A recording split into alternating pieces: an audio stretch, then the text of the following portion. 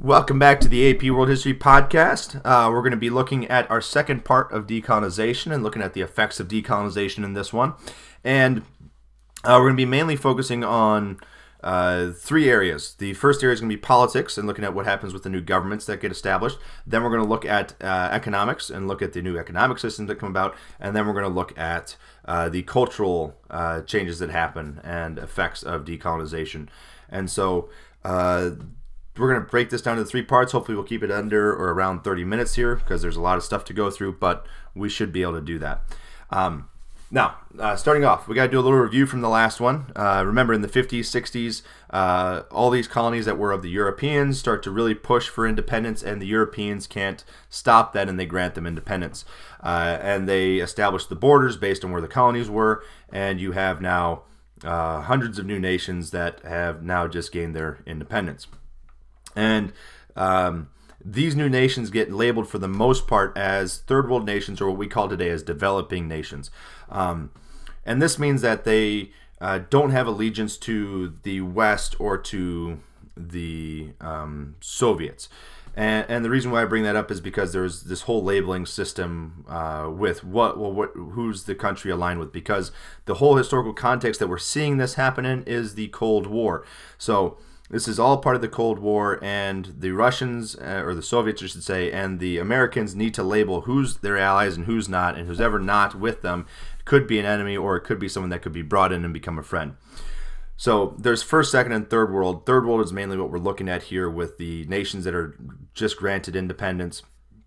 And we now call them developing because there's this rivalry between Russia and the United States for influence, but it does label more where they're at with their economics, and that for the most part they're not developed. They're not like the Western nations that have a reliance on factories and all those things. They're more based on agriculture.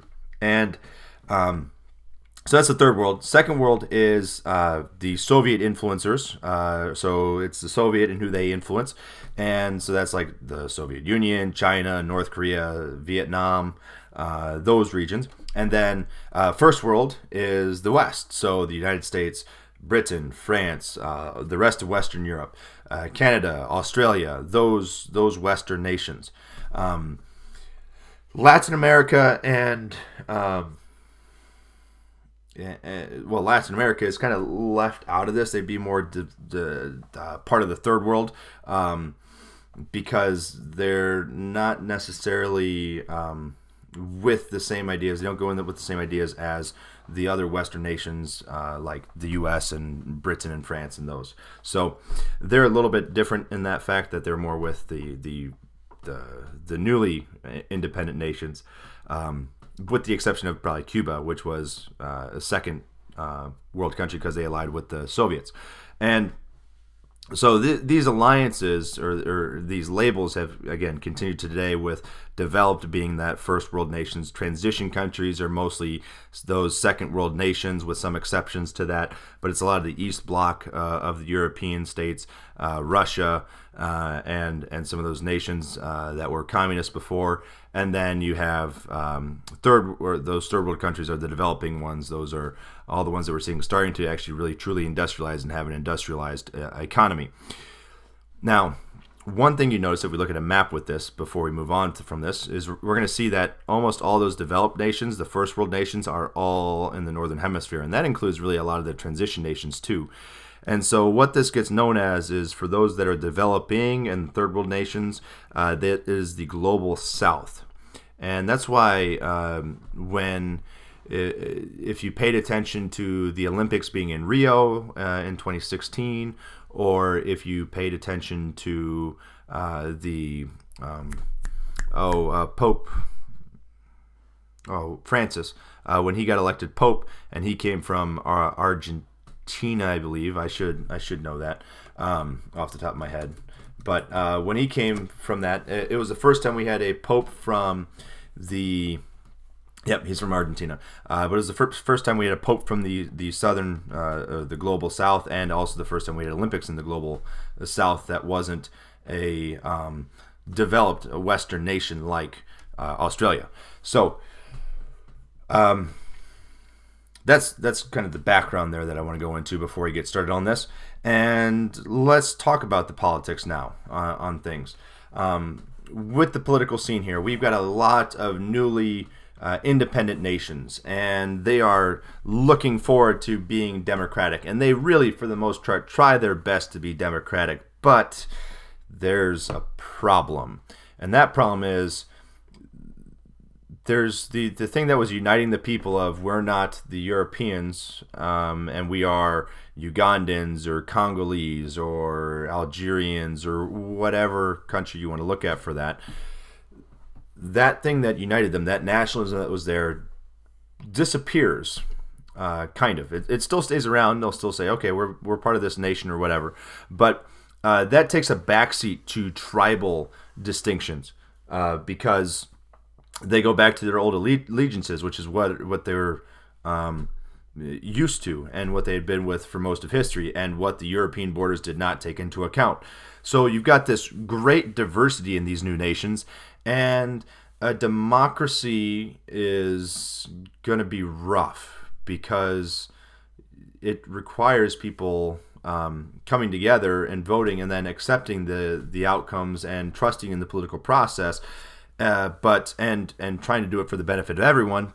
But the ethnic leaders want to see things just come to their ethnic tribe and their families and all that stuff. So you get a lot of corruption going on with that. You get, I don't want to label it as pettiness between the different tribes, but we can kind of go with that and thinking it that way of, well, you get these intertribal or ethnic rivalries, and so that leads to civil wars. It'll lead to ethnic cleansings like we'll see in Rwanda. Nigeria, we see issues with that. In Sudan, we see issues with that. So we see ethnic tensions really rising, and this really weakens a democracy. You can't have a democracy that doesn't represent anyone, or everyone, I mean. And so eventually what we see happen is dictators will take over. They'll take advantage of the weak democracy and the people fighting, and so military leaders will take over the government and put themselves in place. You'll see them take advantage of the lack of response of the government to environmental issues like famines. And again, put themselves in charge. So we're going to see a lot of strongmen come into these African nations at the time because the democracies are the democracies are weak, and there's really only one nation that I can point to, and that the book really points to as that this doesn't happen to, and that is India. Now, why is that the case? Why is India the case where we don't really see it happen? It's not because it's not in Africa, because if we talk about diversity, India's got just as much diversity as we look at in some of those nations in Africa. And size-wise, it's bigger than, I believe, all those nations in Africa that get established. So what is it that allowed India to not go into having dictators and being fairly democratic throughout its history to neighbors like Pakistan and Bangladesh? Although I don't know enough about Bangladesh to say this, so we'll just talk about Pakistan. Pakistan jumping to having dictators and stuff like that. So the question is, well, what, again, I said it again, so I apologize for repeating that so much, but what is it? And the thing is, there's a slow transition process to gain independence for the Indians. The Indians are kind of getting independence and getting more rights in the colony in the 1920s. With their protests, when Gandhi's protests are finally being really successful after World War I, they start getting right to self-rule, and it's a slow transition process over to it, to where finally they get independence in 1947. And so they have a democratic system, or they have people that are experienced in a lot of people that are experienced in Western ideas and thoughts that look and value democracy, and so they have this tradition of it, and they adopt it and keep it going. Does that mean this democracy was perfect or anything like that? No, there are still issues, and there are still issues in India today over that stuff. It's the largest democracy, and it's really unwieldy to do that. It's got problems solving issues because of how big it is and stuff like that. But they're able to harness this because of the slow transition process that the British really helped them with. If we look at every single other independence movement and independent nation that happens after that, it is like that almost for these transitions. It's pretty much overnight or over a few nights or over a year, the European nation drops out and says, hey, good luck. We're going to drop you in the deep end of the pool and hopefully you swim. And well, as we just saw with the dictators and everything else like that, it doesn't turn out well. So it's interesting to think of a kind of alternative history-wise. What would have happened if we actually, as the Europeans or as the West, helped these countries in transition? That would be one thing that could have helped them out a lot, and maybe we wouldn't have the issues that we have today. Maybe some of those things would have been solved by helping out with those transition processes. But it's expensive to do that, and you're not getting any benefits out of it, whereas the British were always hoping in India that they were still going to get some good money, or might be able to convince the Indians to stay with them. So that's the big thing we see happening. So we get these dictators taking over, and then what's going to happen is eventually the people are going to get kind of sick of these dictators, and they're going to start pushing back. We see this in Latin America during this time, because they're having issues with dictators as well. After the Latin American revolutions, you get a lot of these strongmen that come into power, the caudillos, I believe, is the term I want to say there. Yeah, caudillo. And they take over, and we see that they will run the countries as strong military men, and then we see a transition start to happen in those, where the people really push back and fight back and get their democracy back, which is initially what they wanted after the Latin American revolutions that Simón Bolívar helped, and it was his goal the whole time to see. Well, this also happens in Africa, and we're starting to see today where we're getting more democratic systems in place in Africa, but that's not to say that there aren't issues. There's still a lot of corruption that's going on in these nations with the voting. You can look at South Africa, for instance. Although we talked about them, the whites in control with apartheid for the majority of the time here. The African National Congress, when it finally took over after Mandela, has become a fairly corrupt political party in how things are working. And so you can see with them taking out their current leader, or their transition between their current leader to their new leader, now formerly resigned leader, to this new one. You see that kind of stuff going on, and you can see it in Tanzania and Nigeria, where there's corruption that leads to tension, especially in Nigeria, where we got Boko Haram. The reason why they're rebelling in the north is partially because they don't want to see the Western ideas, since that's what their name is, but it's also because the Nigerian government in the south, which is getting all the money, isn't redistributing it to the Muslim north, because they wanted to go to the Christian groups and the Western thinking groups in the south. And so you got some issues there. Again, going back to that diversity thing we talked about earlier. So nothing is really perfect, right? Or, well, nothing is really ever perfect in the world. You can look at the Western world, and there's still issues with democracies, but things aren't. Things are slowly starting to get better, let's say it that way, as we get into the 90s and 2000s, especially with also the Cold War ending. The Soviet Union and the United States aren't trying to exploit those situations to try to maintain an alliance and keep them from becoming communist or capitalistic. So we don't have the U.S. or anyone intervening in a country like the Congo and taking out the democratically elected government to then put a dictator in charge, because they were worried about the democratically elected government allying themselves with the communists because of their ideas of sharing the wealth and stuff like that. And not necessarily sharing the wealth in a communist way, but a much scarier way than what capitalism kind of says. So we're starting to see finally, again, shifting towards more democratic systems here as we get to the present. Let's see. Another example of a coup that the book goes into. So I talked about the Congo. That'll become Zaire after that. But in Latin America, this also happens in Chile.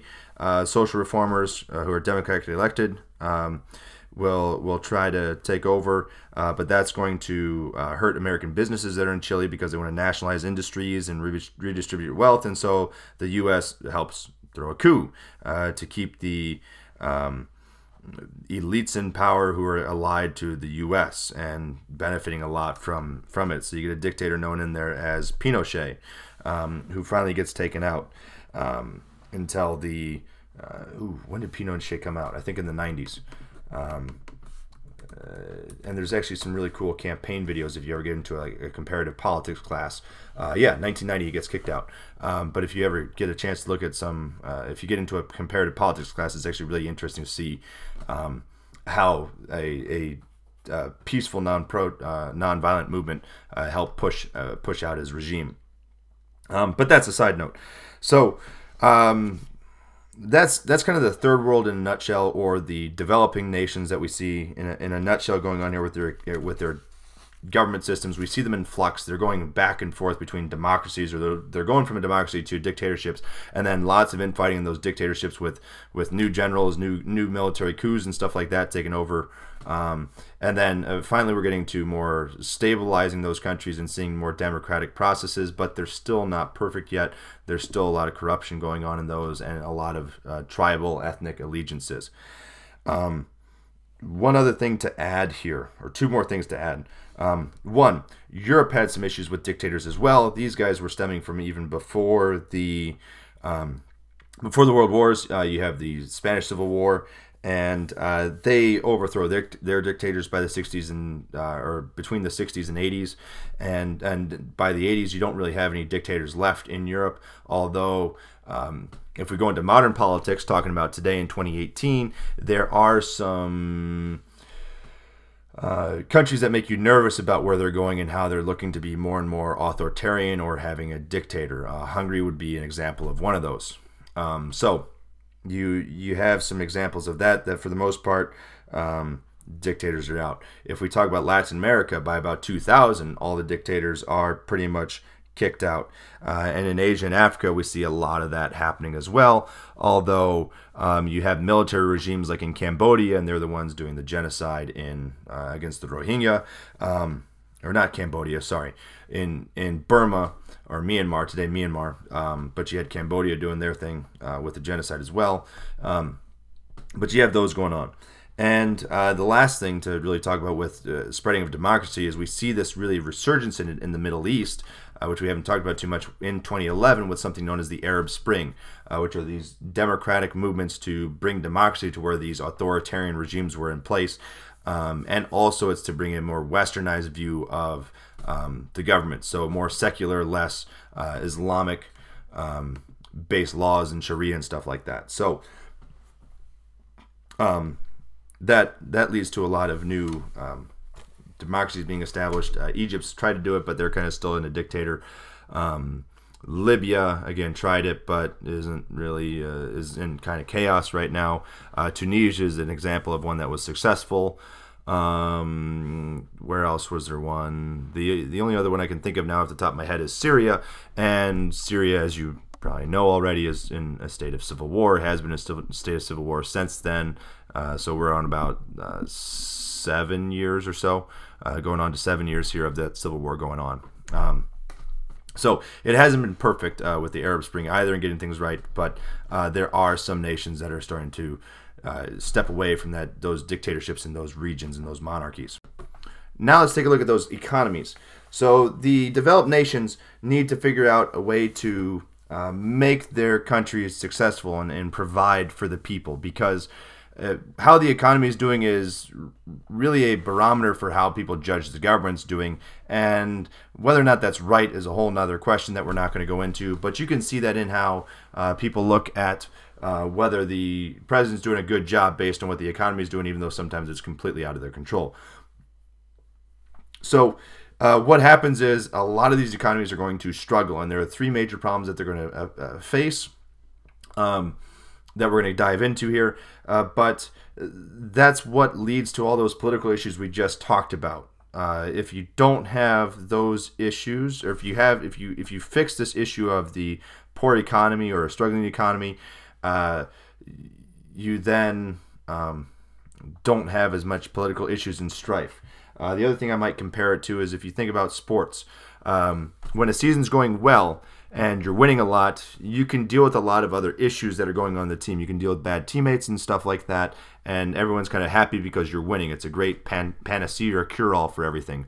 Whereas when you're having a losing season, everything is highlighted more. It's emphasized more. The negatives, you see a lot more of those negatives than you do those positives, because it's not going well. And so people see the negatives of what's going on in the government. They see the corruption. They see the issues with different ethnic groups, which is going to lead to, again, those genocides we brought up of Rwanda, Darfur. Those genocides are going to happen because of tough economic issues there. So it would be interesting to see if these countries were successful because they didn't have everything taken from them by the Europeans on their way out or before they left. If they didn't have all their resources raped from them, if they had public works put in place to have roads that connected the whole country, to connect the economies throughout the country, if they had bridges to span across the large rivers, if they had airports, if they had modern shipping docks and stuff like that to be able to handle all that stuff and integrate into the world trade, you might not have the issues that we see happening here. But we can't speculate on that because, well, it's not the case. We got to look at what history tells us and then learn from that and make some judgments on what would be some better ways to do stuff, which would then be thinking about those things that I just brought up there. So, first problem is the governments think they're going to be able to lead a charge for change and drastically change what had been going on in these nations under their colonization. They look at nations like the Soviet Union when they get rid of the Tsar, and they say, hey, look, they did it and they're making themselves better. We can do this. We can have the government take charge and industrialize our economy and make everything all great. And, well, it's a great idea, but it doesn't work, unfortunately, for the most part. And that's because, one, the nations don't have the money to do this. Again, the Europeans have just taken a lot of their resources, so they don't have the capital to be able to really push and drive this, which is what the Soviets had. Then you have markets. Where are you going to sell stuff to, or what are you going to do for that? There aren't a lot of markets, and if everyone's trying to do this stuff and not work and integrate with each other, that's going to cause problems on the international scene. And it's very similar to what we saw with the Europeans when they finally got into the silver trade and stuff like that. The Europeans didn't have anything China wanted, and now we're into a similar situation here of, well, the Europeans, who are the ones that would be buying stuff, are like, well, we can make this stuff in our own country for better and cheaper than you guys do in your country, so we just want your raw material still, just like when you were a colony. And so they don't have the income coming in to actually industrialize and fund that stuff. And so it fails, and what you see happening is even in the Soviet Union where they try to do this, it doesn't fully work. They don't become fully developed. That's why Russia is considered a transitioning country in what we call, talk about that hierarchy today, and not a developed nation, because they fail at this, and that's because they just didn't have the resources. But that leads to a lot of corruption, and it also sometimes happened from Western pressure of that the Western nations said, you know what, this kind of goes along with the corruption, but hey, let's have Shell gasoline come in here to Nigeria, and we'll pump all the oil out for you. It'll be great. We'll refine it and do all that stuff. We'll provide you with some jobs, and it'll be good. And that sounds all nice, but we're going to talk next week more about capitalism and the global economy and stuff like that of today, and we're going to get to some international corporations, but that money in the end goes some to that government, and the wages go some to those workers, but they treat the workers pretty bad because they don't have the same regulations as in the developed nations, and a lot of that money goes back to where those companies are from. So Shell would come back to the United States, British Petroleum would go back to Britain, so they don't get the full benefit of that as if they had their own nation doing it, or their own companies doing it. But they also don't have the resources to start their own companies. And so what eventually happens here is they also didn't have the capital to do it privately, and so you get a mix here where the private people will partner with the government to try to do things, and that leads to what we call state capitalism. And so it's a blend of a market economy, so a capitalist idea, with also a government-controlled economy. The good examples of this are China. This is how China combats the failures of the Great Leap Forward and Mao's policies that were a huge detriment to the nation. So We see that happen in China. We see it happen in Brazil. Saudi Arabia is kind of like that too as well today. And other nations have kind of adopted this, of where the government kind of dictates or really helps guide the economy, but they also partner and try to have private individuals start to help industrialize or help the process of industrialization. Second thing, and I've already talked about this a little bit in the last one, is how do you integrate into this world economy? Because we've got this global trade that's going on and everything, and you want what the United States has, all the new technology coming out of there, but it's really expensive and you don't really have the money for it, and so you want to trade with the U.S. But again, what's there to trade with the U.S.? The U.S. doesn't need a lot of that stuff other than the resources. So you don't get paid a lot for natural resources. You get paid a lot for the finished product. The steel and whatnot, or the iron that goes into making the John Deere tractor that you really want to help industrialize your farming is a lot cheaper than what the actual implement or the machine is once you get it. So this leads to a lot of problems of how do they make money, and as well, you're going to see global depressions happen. So there's the Great Depression. That's going to weaken what's going on. You're going to see local depressions in certain regions because of massive inflation, because you don't have the funds to cover your debts and stuff like that. So you just print off more money. And so we see things like hyperinflation, where countries have $1 million bill. We saw this happen to Germany after World War I. So you have that going on. And that's going to then lead to... when you have situations like that, that's going to lead to social inequalities, and it's just not going to work out well. Now, there are some exceptions to this where these newly independent nations find connections, but it's really the developed nations reached out and really tried to help develop things. So things like South Korea. After the Korean War, the United States really tries to help rebuild it and makes it into a powerhouse of an economy. Taiwan becomes a U.S. ally and a Japanese ally in business. Hong Kong, the special district in China that was controlled by Britain up until the 90s, will become highly industrialized. So the developed nations will choose groups that have certain things that they want or are in perfect locations for global trade and really work with them and develop that. So when they can get that, it's great. But again, that's not most nations. These are a few exceptions, and they're primarily in East Asia. Not Africa, unfortunately. So in Africa, we don't see that happening. But we do see it maybe a little bit more now in Southeast Asia, especially with the push to, and South Asia with the push to manufacturing textiles and stuff in those regions. So we see a shift going on there and integrating them more into it, but they're doing low labor, low cost things that aren't going to get them super wealthy. And again, these are international companies that are in there, not their own country or companies that are then going and selling out to the rest of the world. Then there's one last thing here, and that's an urban bias in that the infrastructure isn't there. So again, I've kind of talked about this a little bit, but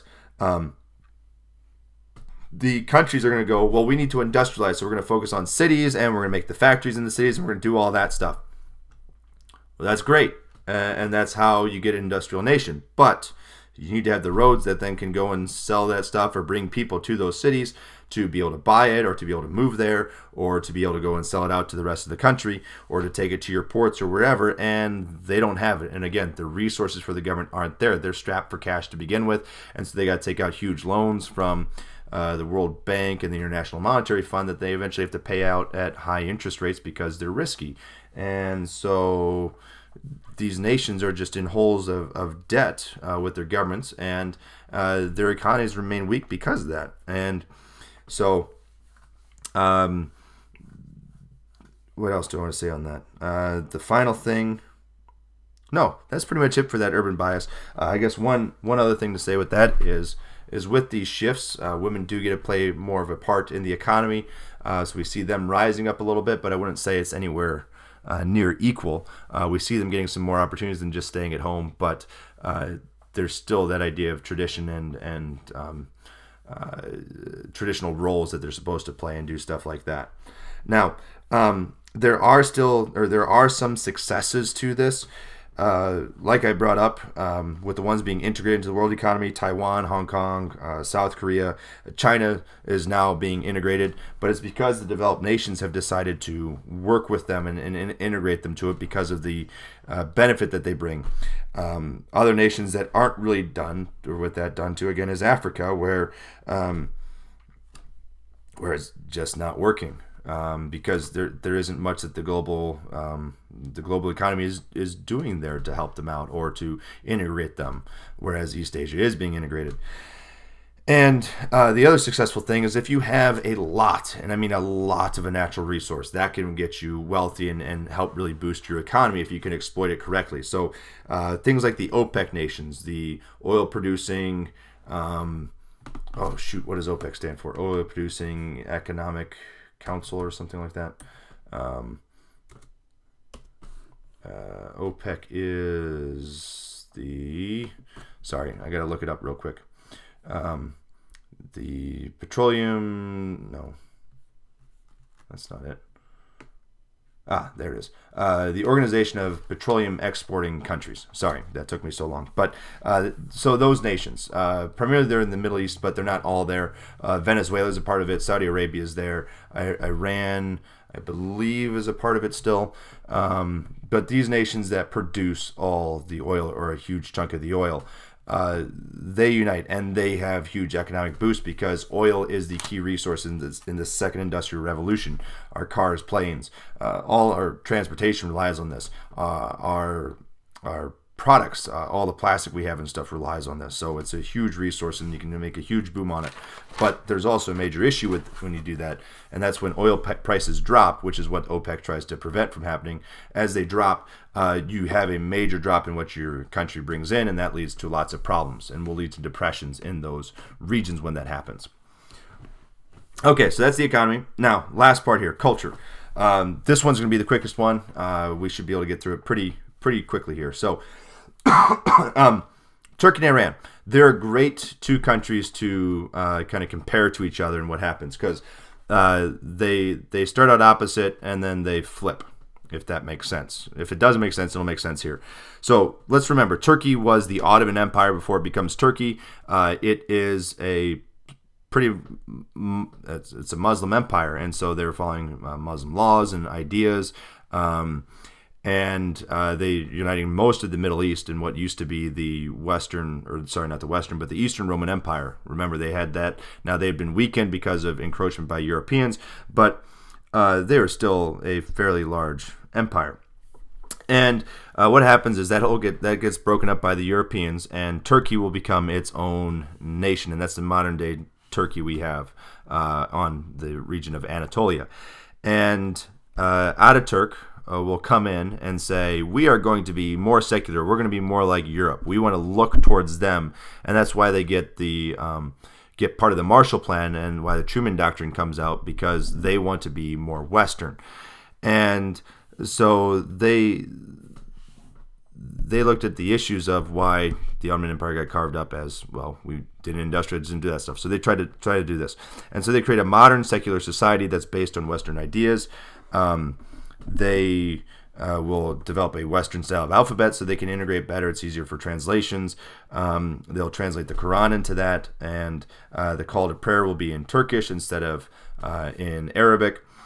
And they establish a republic that is fairly strong. The military is in there to stop a dictatorship from happening. There's been several revolutions to keep dictators from taking over and having too much power and bringing it back to a more Islamist point of view on things. But unfortunately, Turkey's in kind of a little bit of an issue today with their current president, Erdogan, who is becoming a dictator, unfortunately, and taking the country away from the ideas of Ataturk and going more away from secularism and looking at Europe to more totalitarian, and in some ways they're looking to possibly ally with the Soviets, or not the Soviets anymore, but the Russians.